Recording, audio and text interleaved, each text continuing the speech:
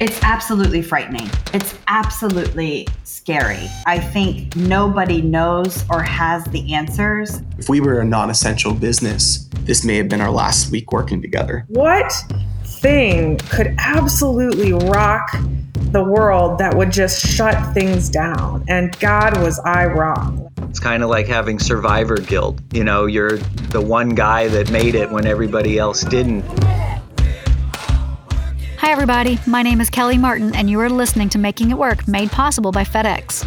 In our first season, we spoke to 10 entrepreneurs about what it's really like to run a small business in 2019. As 2020 brings with it a global health crisis and economic uncertainty, we check in with 4 of them to see how they've been affected. Over 2 very special episodes of Making It Work, we'll be seeing how coronavirus is taking its toll on these founders' businesses and lives. Asking the questions is Tom Scallon. Things are not normal. I know that because I'm recording this intro in my living room, wearing pajamas. But if anything makes me feel relatively unaffected by this crisis, it's speaking to 4 entrepreneurs whose lives have been turned upside down by COVID-19. And you could probably guess the mood of our conversations. When oil shares have tumbled to below zero, unemployment has gone through the roof, and the President of the United States is sending you checks through the mail, you know that small businesses are being hit hard. But as I spoke to our entrepreneurs over the phone, I started to learn that was only half the truth. There are winners in this crisis, even amongst our 4 founders. Although we'll begin with the ones who haven't been so lucky. Let's start with Dana. You probably remember her as the owner of Ana Ono, a company she founded after being diagnosed with breast cancer at the age of 27. They make lingerie and provide support for women who've undergone mastectomies. I started by asking her, as one big C in her life is replaced by another, how she's keeping her head above water.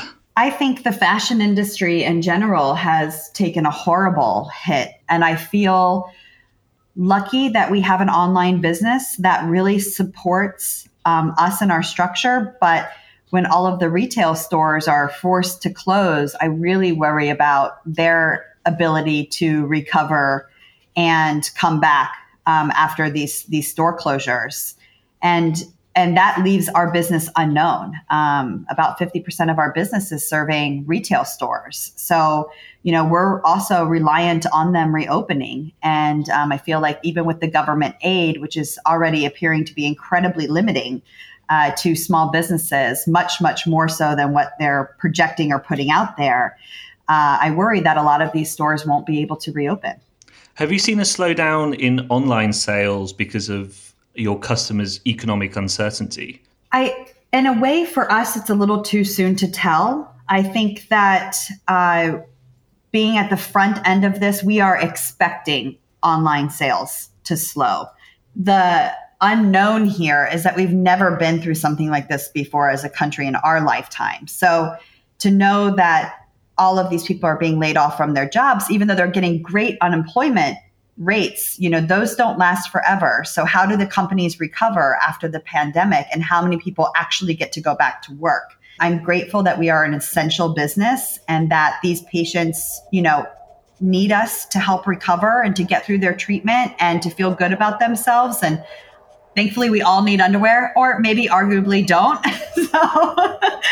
In terms of the uncertainty around coronavirus, how is your business dealing with that? It's absolutely frightening. It's absolutely scary. I think nobody knows or has the answers. And even knowing that we're weeks behind China's pandemic and seeing how they're going back to society, even slowly in steps and in phases, it's really scary because I think for small businesses, we're all poised for growth. We're all trying to build our businesses. And it's a challenge not having that question answered because we can only predict and plan to a prediction. There really isn't any hard, fast rules here.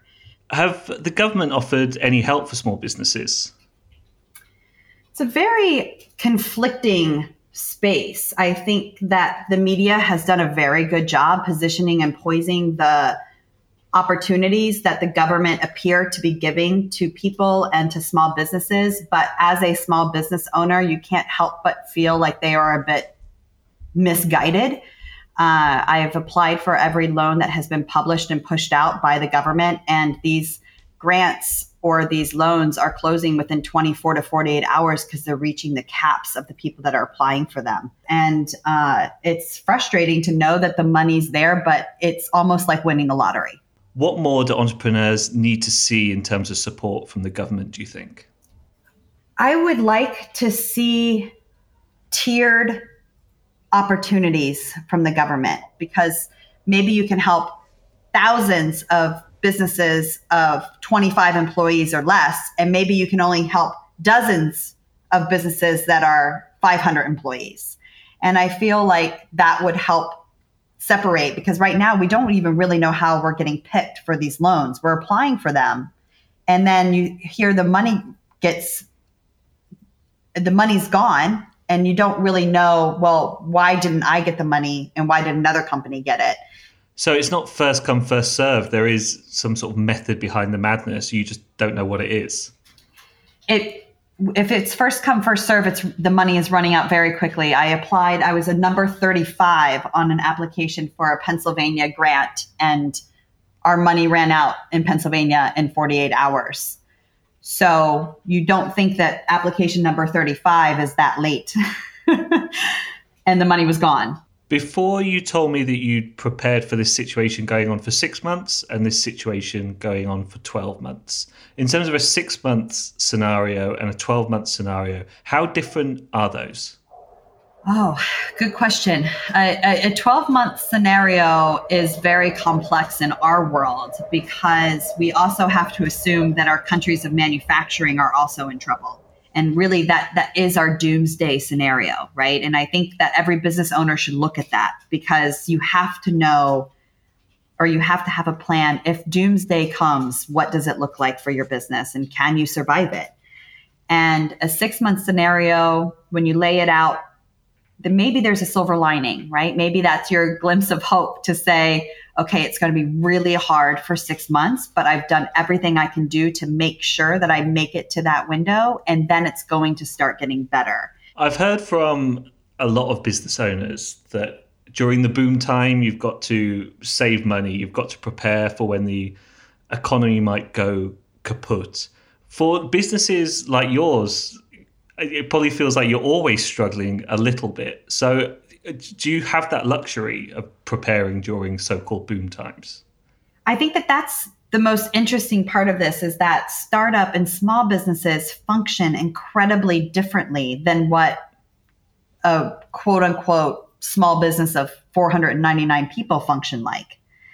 And when you're growing and you're scaling, this is almost the time when your cash is the tightest, because you're in this influx of growth. So you're spending all of your money constantly just keeping up with your growth.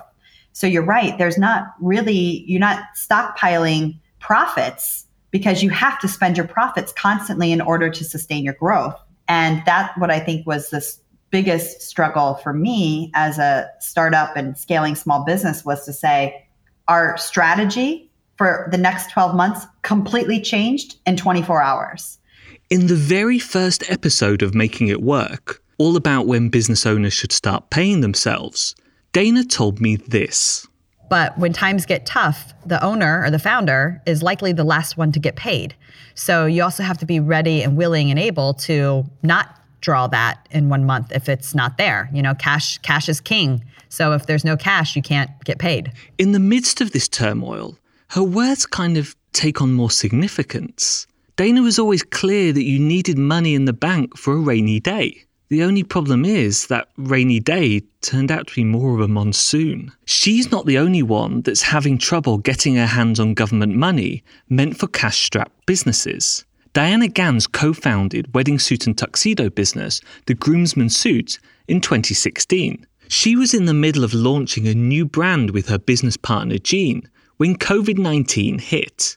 Now that's on hold, and a once thriving business is just trying to find enough money to stay afloat. I don't think anyone really saw this coming. I would love to say that I, could have been a lot more perceptive of the reality of it coming to the US. And I mean, it's embarrassing, but like, even, I had friends reach out and say, how is this affecting you? Or even we had investors ask, and I was like, people are still going to get married. It's like, I thought really, and again, embarrassingly, like I thought we were somewhat protected because especially when you're getting married in 2020, like who's going to reschedule that? Like what thing could absolutely rock the world that would just shut things down? And God, was I wrong? Like I literally said, no, people are going to still get married. Like it's not going to be a big deal. And I mean, they are going to get married, but their timeline has completely shifted. And so we were kind of completely wrong. I think the one thing that I am so proud of, and I think we're finding opportunities in during this crisis, is like, how are we managing our business differently? And fortunately for us, for the Groomsman Suit, and some more, and I think some other e-commerce brands are feeling this way too. Like we were born online. We've been a digitally native brand. While sales did plummet, they didn't come to like an absolute stop. We are still getting orders every day. We are, doing enough to kind of keep things going until we can get through this. But, one of the things that really this made us do is like really get back to the basics, really say, well, who are we and why did we start this company? And we started the company to be a very convenient online, affordable option for weddings, suiting, and tuxedos. And so instead of, while we had to close all of our showrooms, we quickly pivoted to launch a virtual showroom for our customers. And we've been doing virtual showroom appointments with engaged couples across the country. Is that not frustrating? Because like you say, you did everything right. You are online, and because of the nature of your business and what you sell, rather than at the moment stealing market share from brick and mortar competition, you've seen a drop in sales. It is incredibly frustrating, but it's also one of those things, Tom. It's like you can be frustrated and devastated by it for like the first week. And then you're like, there is nothing that we can do to change this situation. Like this is going to run its course. So as a business owner and as an entrepreneur, like we have to figure out how to adjust.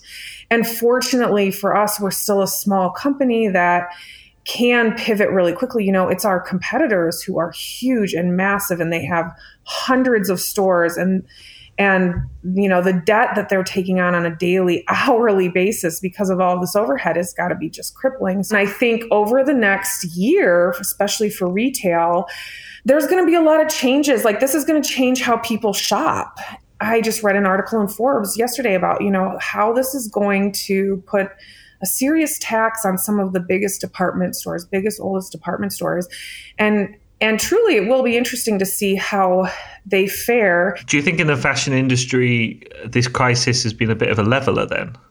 Yeah, for sure. There have been a lot of big, like I said, brands that have, kind of been hanging on by a thread, really. Unfortunately, some of those brands are going to go out of business, or they're going to rework themselves and they're going to come back even stronger. Right or wrong, we didn't lay people off right away. We held strong because we being an online brand, there's still a lot of work to be done. So we saw this as an opportunity to get those done. And thankfully, we didn't lay anyone off because, then last week, the stimulus package, the details of the stimulus package were announced, and they have an offering for a Paycheck Protection Program, which, who knows? It's still very up in the air how that is going to get dispersed and how it's all going to get worked out. It's been very difficult to navigate. It's been, I think, very emotional for small business owners in the U.S. Like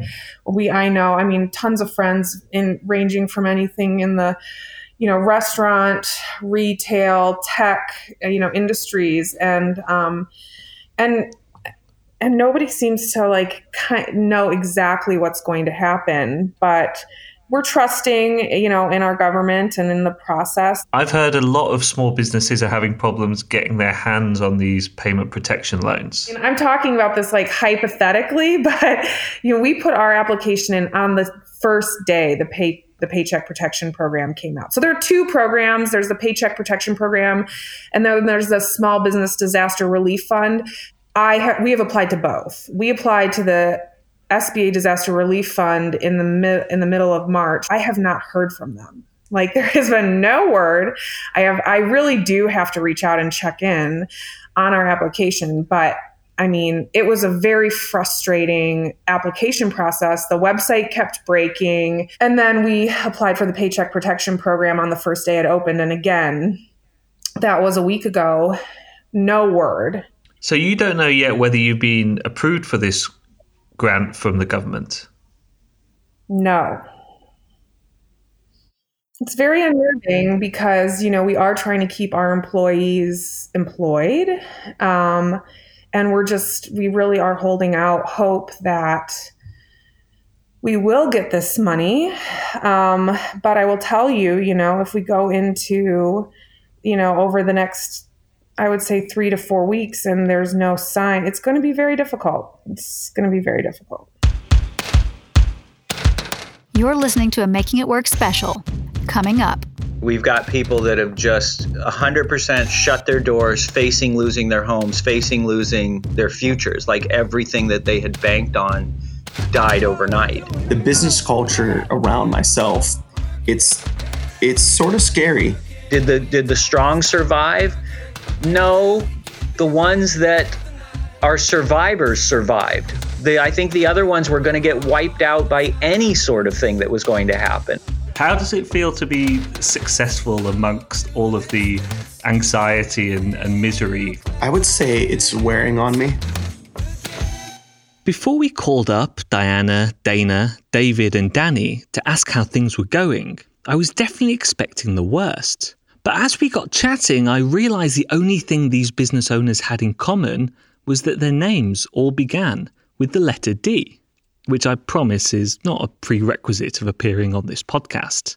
The truth is, the effect of coronavirus, which has essentially had us all cooped up at home, has brought with it an unprecedented boom in online sales, at least for some entrepreneurs.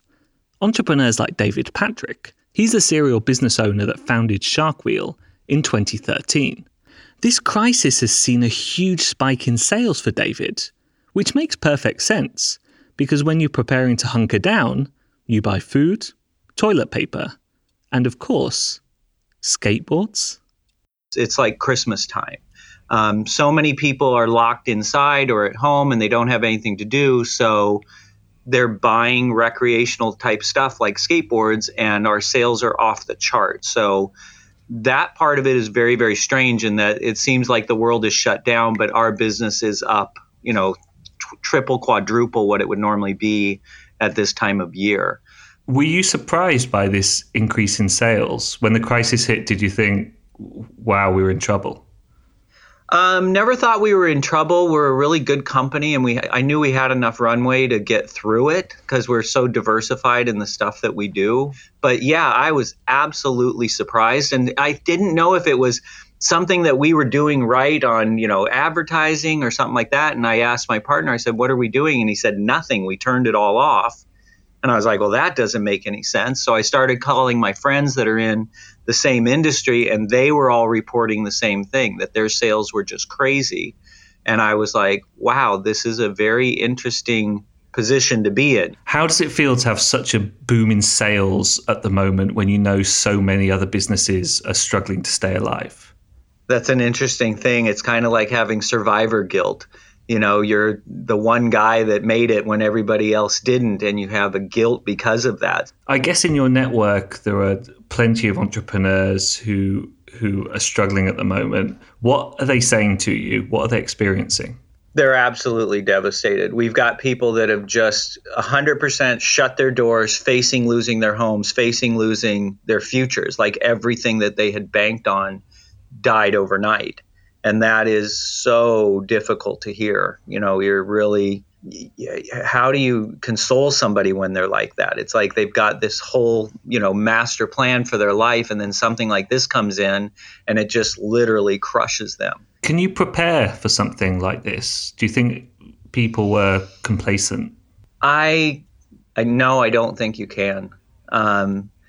You can, it's like being one of those prepper people where it's like, can you stockpile a lot of food and toilet paper and things like that to prepare for a bad time? And it's like, yeah, you can always do that, but you do eventually get to the point where you run out of resources. And this is one of those times where I don't think anybody could predicted this big of a monumental global change where everything's been disrupted. Not your local community, not a single product is out of stock. It's the whole kit and caboodle. And you can't prepare for that. You'd have to just crawl in a hole and live under a rock the rest of your life. And that's just not the way business is. Do you think that small businesses took anything for granted before this crisis hit?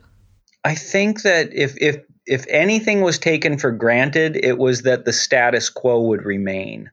And that was, definitely something that didn't get accounted for. People weren't prepared for something like this. And as we mentioned earlier, I don't know how you necessarily could truly prepare for something like this without becoming crazy. You maybe can't prepare for something that's once in a lifetime like COVID-19, but you can prepare for economic recession, can't you?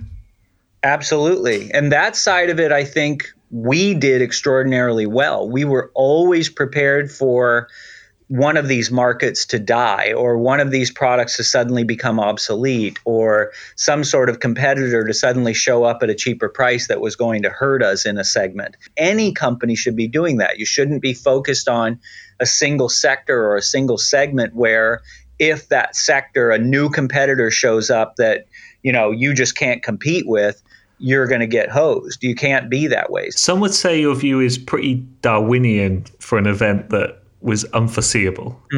Look, those that were inefficient or those that weren't trying to think ahead or trying to innovate their way to success. I have a saying, you either innovate or you imitate. If you imitate, you are always behind the curve. You are always following. If you innovate, you are always leading. It's much more risk to be an innovator than an imitator. But if you're an imitator and you're not innovating in your business, you risk catastrophe when these kind of things happen, because you're just one of those Johnny-come-lately. You're not a pioneer, you're a settler.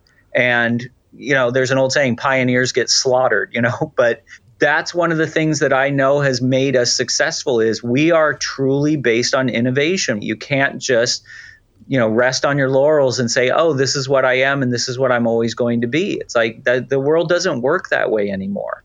A YouTube can get supplanted by a new, online platform. It's like you can't just be that guy. You've got to be out there in all different kinds of channels making it happen. So Darwinian, did the strong survive? No, the ones that are survivors survived. I think the other ones were going to get wiped out by any sort of thing that was going to happen. There was probably, 5 or 6 different economic things that would have wiped them out. That's just because they weren't they weren't really a great company. When David talks about his success, he always makes it sound like he just got lucky. In the last season, he told us some influencer happened to give Sharkwheel a load of free publicity. This time around, a global pandemic that's wreaked havoc on the world has pushed his sales to record highs. But trust me, none of this happened by accident. When David talks about diversification and innovation, he practices what he preaches. And while I don't agree with all of his laissez-faire, adapt or die rhetoric, you can't accuse the guy of resting on his laurels. Let's finish up on another success story. You might remember Danny Cotullo from season 1. He's the 3rd generation butcher from Ohio that saw a bright future in shipping perishable foods, and sales have gone crazy. The problem is, Danny soon learned that a surge in sales isn't too much fun when no one else is invited to the party. What's been unique about this is, I went to Ohio State University, and there wasn't any classes on how to operate a business during a pandemic. So it's been unique. It's new waters. It's not really having a playbook. And also it's been this major influx of business that, for both of my businesses, I felt like we were prepared for. We had solutions in place to have the businesses grow, but being that it was so fast and unexpected, it wasn't like holidays where you're expecting to have a 2 or 3x bump. It was in the middle of March. It really has you focus on making sure that you're operating as efficiently as possible while trying to understand how long this is going to last. Is the success you're experiencing flash in the pan, do you think, or is this something that can continue? We believe that although it won't always be this busy, the new normal is going to settle in somewhere in between. And so many of these purchases that are being made for our clients' brands are new people, new consumers to the perishable food market. And once they learn that they can have their immunity boost shots from Vive, or their almond milk lattes from Pop and Bottle, or their ice cream from Van Leeuwen Ice Cream to arrive at their doorstep safely, we believe that they're going to make more purchases in the future. So this sort of unique time is really showing consumers that there are things like Instacart, DoorDash, and being able to buy your food on Amazon.com. And I think that it's going to really change the way the market is once this is all over. Why did it take this Black Swan event to boost consumer confidence in perishable shipping? What was the problem before, do you think? So the industry and especially this sector of buying food online is relatively new. And so Blue Apron, HelloFresh really were the first explosion of opening up the market by spending millions of dollars to market their businesses online. And it really just allowed new adopters, early adopters to try buying food and experiencing it to be able to arrive safely at their doorstep, again, for the first time.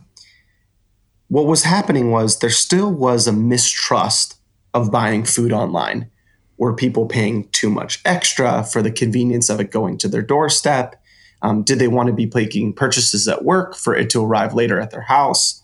It really was just a new way of thinking about buying food. And it took really this event for people to A, make the purchase, and B, learn how easy it is to do it. How does it feel to be successful amongst all of the anxiety and misery amongst other entrepreneurs? I would say it's wearing on me. I've been an entrepreneur for a long time, and I have many friends and colleagues that are owning a small business or working for startups or owning a startup. And I see many of them struggling financially with their businesses, some that are closing down. And to experience such a successful run while your close friends and family members are not, it's definitely difficult because you can't share in that same celebration that you normally would if the economy was going well and everybody was experiencing the same sort of success that I was. What are other businesses in Youngstown telling you at the moment? What are their concerns? Where I'm from in Youngstown, Ohio, we're part of the Rust Belt. So we have a lot of businesses that are based on manufacturing, and manufacturing is down right now. And we have a lot of restaurants and local restaurants because we have such a large European influence. There isn't a ton of chain restaurants around here. So my restaurant owner friends are also struggling as well.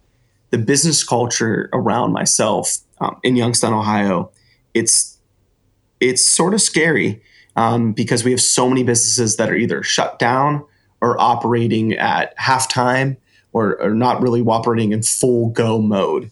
What it has done is for ourselves, for our businesses, is we've been able to provide opportunities for those that are not at working. If you were in another line of business, would you have been prepared? Would you have had the cash flow, for instance, to survive this?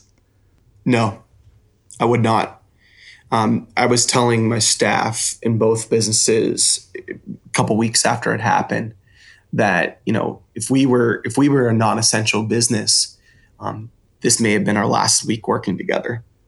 And so we needed to appreciate that we were still able to go to work. We were still able to work, to be able to make a paycheck, to be able to continue our business. Most small businesses are unprepared to not be operating for months. And it's sort of unfair to expect any small business to keep that sort of cash or credit ready to go. And so the government needs to help us out to be able to prepare, to be able to continue to go back onto our feet. The government needs to help out so that we can get back on our feet and be able to continue doing what makes America so special and unique, is having so many small businesses really drive the economy. We hear that small businesses are the backbone of the US economy all the time. Do you think it takes a crisis like this for people to actually believe it? I think it takes a crisis like this to realize how fragile small businesses are, and that by the power of their purchase, the power of their dollar, when you're a consumer, you don't necessarily think how it's affecting the small business when you go to a large business to buy your pizza instead, or to go spend money on your groceries, or to spend money on a piece of clothing. You don't think all the time about where that dollar is going. Now that so many of these small businesses are being struck by this virus and not having the capital to be able to keep going, I think it's really shown a light on how important it is as a consumer to be supporting these small businesses. Let's talk about the butcher shop, Danny. You have two businesses. You have a perishable shipping business. You also have a brick and mortar butcher shop. Have you bought any riot gear to fend off all of your customers? We are trying to make sure there's still a fair amount of distancing between us and the customers. That first day where people really started panicking and making purchases of food to stock up their freezers and their fridges, it was wild. We were going from an average ticket price of $30 to $40 per customer that walked into our store to over $125 per customer. People were coming in and buying as many chicken breasts as they could fit in the freezer, burgers and sausages, and you name it. So it was really a unique time.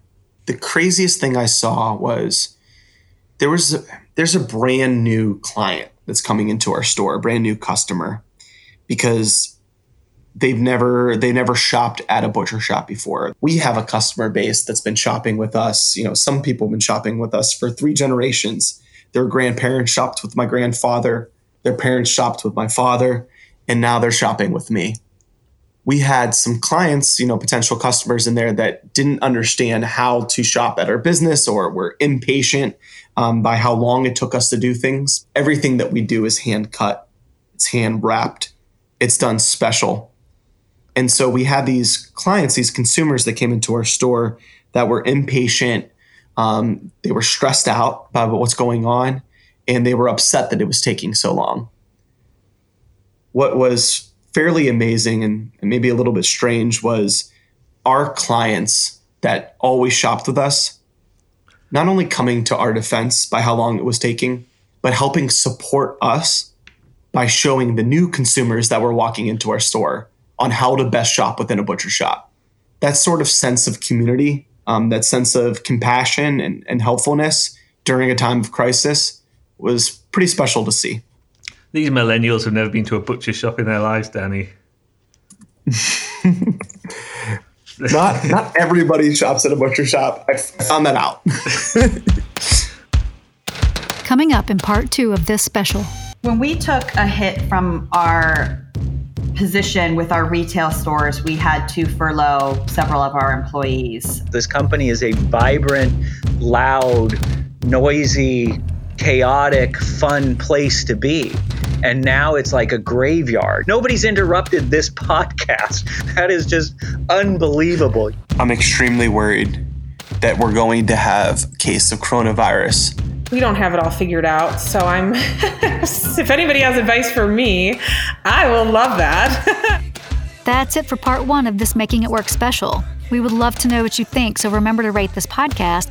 And if you don't want to miss out on part 2, be sure to subscribe. Thanks to our entrepreneurs, Danny Catullo, Dana Donofree, Diana Gans, and David Patrick. Making It Work is produced by Yolene Margery, written by Tom Scallon, and edited by Lars Blockenberg, with creative direction from Jeroen van Koningshoven. Music is by Fresh Big Mouth, who created this song with actual sounds from the FedEx Superhub in Memphis, Tennessee. This show is delivered to you by FedEx and presented by Tom Scallon and me, Kelly Martin. Stay safe, everybody.